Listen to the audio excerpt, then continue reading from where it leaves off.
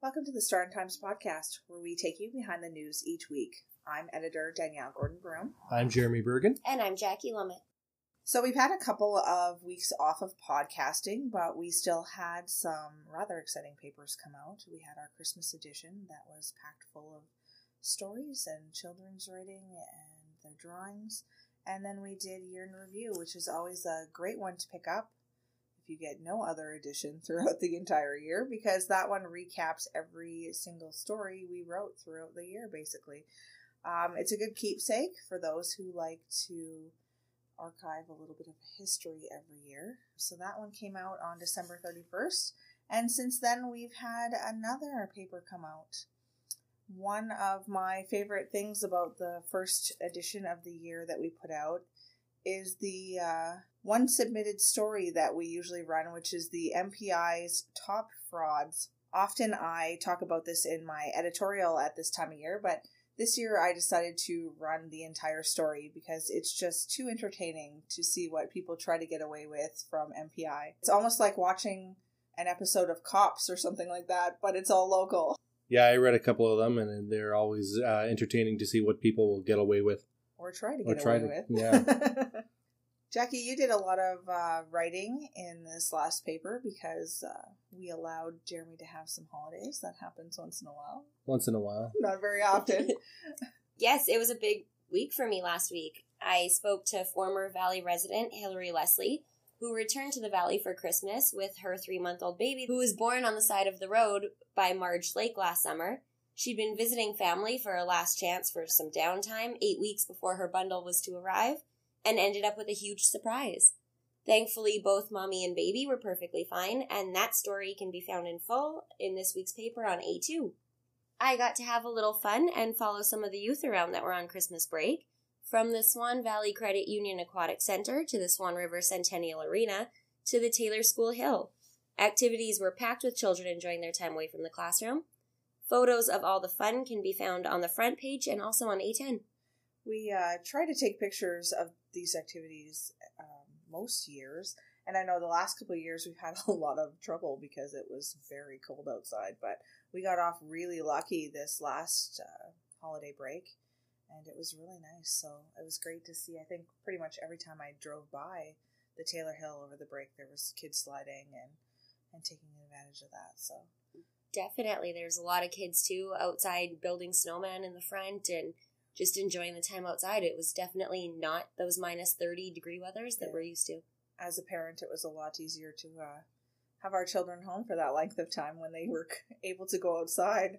My children drove around on quads almost every single day through the farm. So nice. Now we're getting a little bit of a cold snap, but at least they're back in school and won't be quite so bad. Despite the school break, a lot of sports returned, with the Bantams playing on home ice on Sunday against Rivers. They ended that game with a tie. Meanwhile, the SVRSS Tigers split their action. They claimed a win over McCreary on Sunday by a final score of 5-4, and fell to defeat against the undefeated Sandy Bay team by a final score of 5-2 on Saturday. The Tigers' story in full can be found on B3. So we are back at it this week in full force now with Jeremy back from holidays, and we have a number of things coming up for you. I chatted with someone already about a presentation with this fellow who wrote a book called No More Mr. Nice Guy. It's about self-defense and protecting yourself and your property in Canada. So it'll be interesting to see how that presentation goes down in a couple of weeks. And look for the details on that next week's paper. That's been a really big topic of conversation in our community, I think, is the crime and concerns about that. And so I think this group is looking to just bring something a little bit different to the community and bring some information in, right? Mm-hmm. It's good to be a little bit more self-sufficient when it comes to protecting yourself. And then also I'm hoping to learn a little bit about an oral history project that members of the Harley House Committee are working on. They recently received a grant from the Community Foundation and are looking to record some interesting history from some folks in our community. I think this is a really fascinating project from the little bit they talked about when we attended Granting Evening. it's fascinating, some of the stories that we have in our community, and oftentimes those fade as members of our community pass away, and so I think this is a really great opportunity to have these stories be remembered. I'll be covering Axemen once again in their action on Friday night. That puck drop will happen at 8:30, and the game is against Verdun.